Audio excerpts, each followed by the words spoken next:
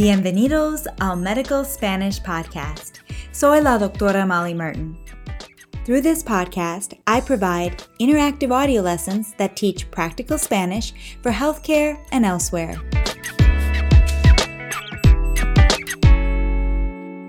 The level of this lesson is intermediate, and timestamps are provided in the show notes. The lessons offered at DocMolly.com are solely for learning Spanish. They are not intended to teach medicine or provide medical advice. In today's audio lesson, we are going to practice using the verb dar to express getting a symptom, such as getting the chills, getting chest pain, or getting leg cramps. In our most recent member lesson covering Spanish for the evaluation of vertigo, we reviewed the following question by the physical therapist. ¿Recuerda qué estaba haciendo cuando le dieron mareos las otras veces? Now, listen to that question again and try to interpret it into English. ¿Recuerda qué estaba haciendo cuando le dieron mareos las otras veces?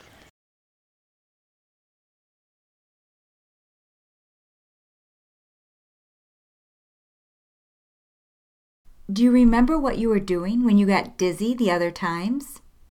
So I'm guessing some of you struggled with the phrase cuando le dieron mareos, when you experienced dizziness or when you got dizzy. Cuando le dieron mareos.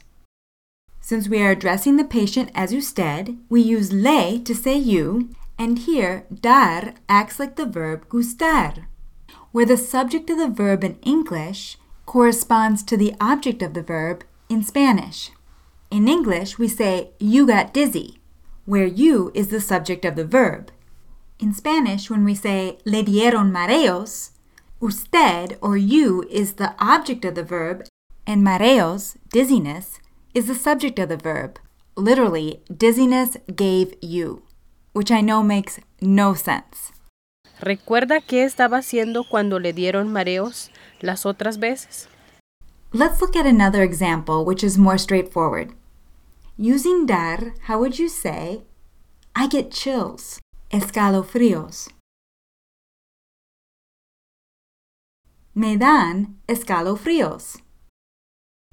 So remember, dar is acting like the verb gustar, where the subject of the verb in English corresponds to the object of the verb in Spanish. So what is the subject in the phrase, I get chills? That's right, I. And when I use dar to interpret this into Spanish, I become the object or the recipient of the action of the verb dar. Me dan escalofríos. Literally, chills give me, which again, I know makes absolutely no sense. But in Spanish, me dan escalofríos makes perfect sense. It is common to use the verb dar in this way to express getting or experiencing a symptom. Let's practice some more examples. Ahora te toca a ti. Using the verb dar, how would you ask a friend, did you get chills? ¿Te dieron escalofríos? Using dar, how would you say, I get a stomachache after eating?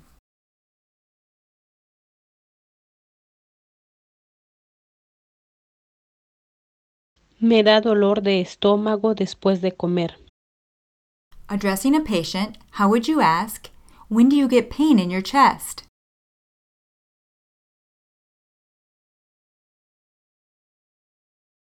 ¿Cuándo le da dolor en el pecho?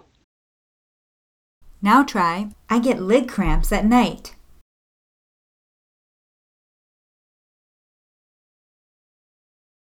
Me dan calambres en las piernas por la noche.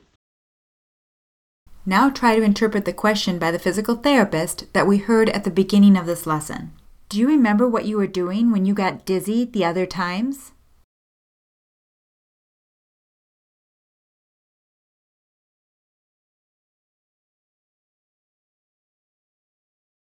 ¿Recuerda qué estaba haciendo cuando le dieron mareos las otras veces?